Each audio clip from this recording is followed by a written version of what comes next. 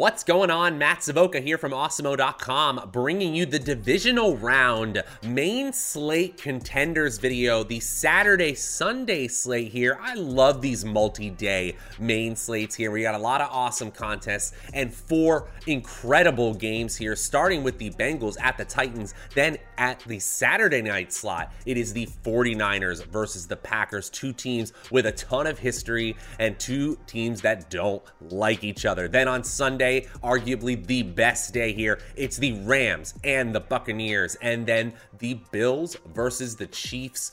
Oh man, I'm so excited for this weekend. Before we get into this one, go ahead and like this video, subscribe to the channel so that you always know when we're going live. You guys know what to do. And if you could give me, Matt Savoca, a follow on Twitter at Draftaholic, that would be much appreciated as well. We'd also like to thank our presenting sponsor, FanUp.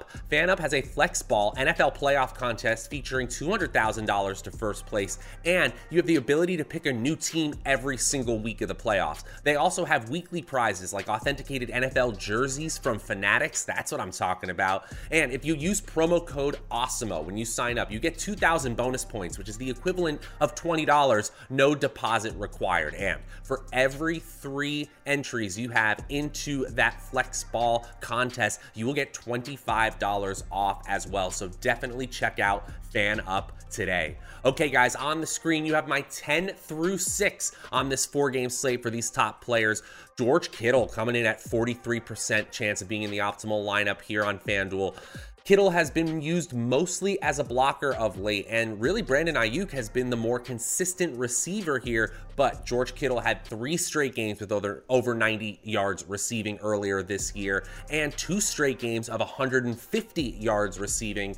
There's only a few tight ends in the world with that kind of ceiling in their range of outcomes. George Kittle is one of them. He's coming in at number 10. At number 9, T. Higgins, a quiet day in the wild card weekend, but we still know what the ceiling is. In week 16, he had 194 yards receiving, coming into the optimal lineup, essentially the same exact amount as George Kittle at 43%. Then at number 8, A.J. Dillon. Aaron Jones is probably the most healthy he's been all season, but A.J. Dillon has earned the right to get touches in this Green Bay offense. With a week of just getting healthy in general, not surprised to see A.J. Dillon at number 8, sneaking in ahead of Higgins and Kittle.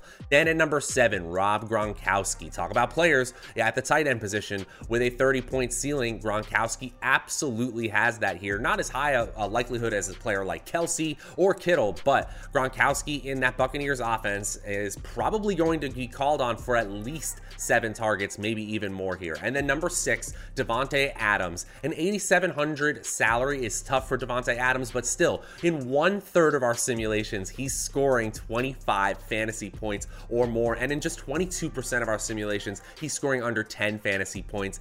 He is number 6 on our top plays list. Doesn't quite make the top 5 though. Who does? Let's watch and find out. At number 5, Joe Mixon. Joe Mixon, running back for the Cincinnati Bengals, was 3rd in the NFL this season in total carries and 28th in total targets. He was 4th in total touchdowns, making him 5th in fantasy points per game at the running back position. And against Tennessee, who is pretty mediocre in terms of run defense, in terms of the 14 teams that qualified for the playoffs, I think Joe Mixon has a chance to get back on track after a pretty middling performance against the Las Vegas Raiders. I kind of expected more from Joe Mixon, but the touches are still going to be there. The player who's number 4 in the NFL in opportunity share, and weighted opportunity share, I should mention, has such a high floor here. Yes, there are some bigger names, even than Joe Mixon, on this slate, and there are some better value options that you could get to, but still, 23% of the time, you're scoring 25 fantasy points. That's a solid option at just 7,800 in salary. Median projection of 14.5 doesn't blow us out of the water, but it's certainly good enough. Joe Mixon, even as an underdog on the road, comes into the optimal lineup 47% of the time. At number 4, it's Cam Akers, and it was really exciting to see Cam Akers get back onto the field for the regular season finale and then really get utilized in that wild card round. Now, he wasn't the most effective rusher, just 3.2 yards per carry, but it's really exciting to see him play so many snaps. He got 17 carries, added a target as well, 2 targets and a catch as well, and a big 40-yard catch at that. So Cam Akers is officially back. absolutely. He's splitting the backfield with Sony Michel. Sony Michel will still get his run, and Michel was used inside the goal line, or excuse me, inside the 10-yard line, as well as Akers last week. Still, I'm really excited to see a median projection of over a dozen FanDuel fantasy points at just 5,700. Yes, this team is going on the road, and yes, traditionally Tampa Bay has been a very strong rush defense, but they actually finished outside the top 20 in yards allowed per carry this season, and were only 12th in schedule-adjusted fantasy points allowed to the running back position. So yes, there are some things to be concerned about here. It's a timeshare running back. You usually don't play road running backs who are underdogs, but still, Cam Akers, that salary is still too enticing, and he's getting over 25 fantasy points in a solid 13% of our simulations. I'll take it, a 50% chance of being in the optimal lineup. At number 3, not to be outdone with exciting comebacks, Derrick Henry, arguably the league's best rusher when healthy, and in the 2 games that he played before breaking his foot getting injured, 28 carries, 29 carries the week before that, and a total of 2 targets in those games. You know that Derrick Henry is used primarily on the ground, and when he is healthy, he is used on the ground a lot.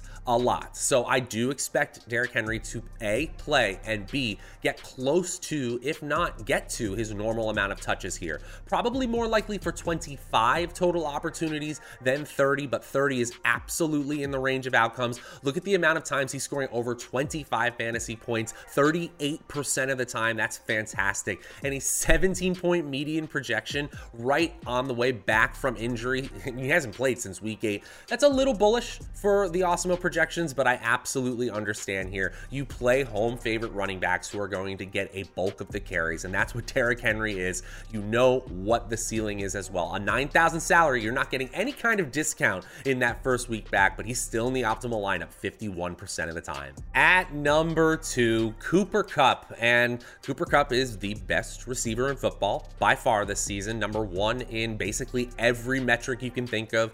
Targets, red zone targets, receptions, receiving yards, yards after the catch, total touchdowns, fantasy points per game, yards per route run. The man is just on a completely other level here, and it continued in the wild card round. He's scoring over 25 fantasy points in a ridiculous 43% of our simulations. This is a quarterback level salary and a quarterback level median and ceiling projection. It's incredible to see what Cooper Kupp has done, especially with Odell Beckham scoring so many touchdowns. Kupp has barely slowed down at all here, and Tampa Bay quietly one of the worst defenses left in the NFL. I was talking about Cam Akers, the struggles that they've had on the ground. Well, they're a pass funnel defense. They are the 2nd worst defense of all playoff teams in schedule adjusted fantasy points to receiving cores here, and that's bad news when you're playing Odell Beckham and Tyler Higbee and of course Cooper Kupp. A 9,500 salary is absolutely warranted for a player like this. The floor and ceiling is just so high.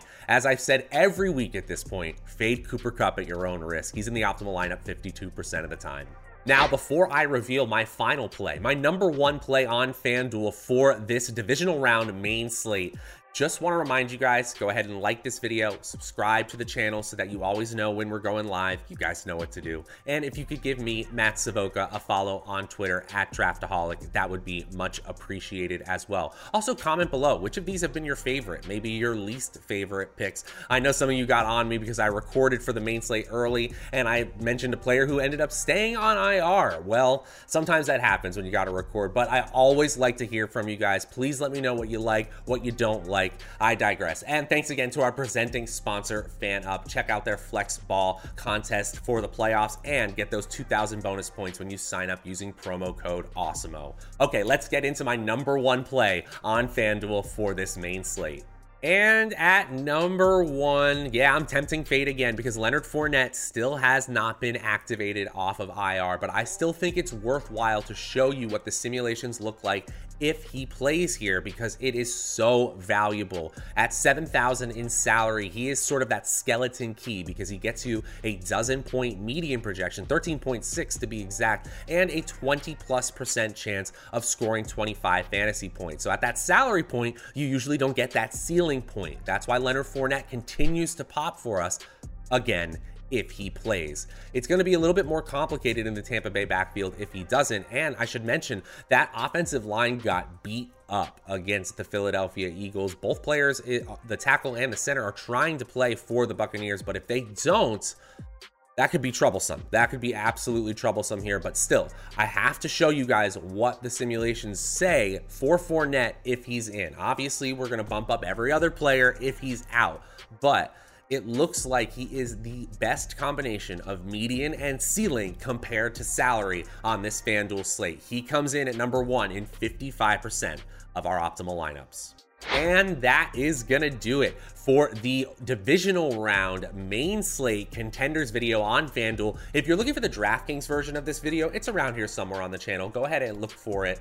Also, like to thank our presenting sponsor, FanUp, one more time. We will be back with all the Sunday slate needs that you have for both the Sunday only slate and the Sunday night slate. Oh man, Bills versus Chiefs. Are you kidding? This is gonna be awesome. Until then, I'm Matt Savoca from Awesemo.com. We'll see you guys next time.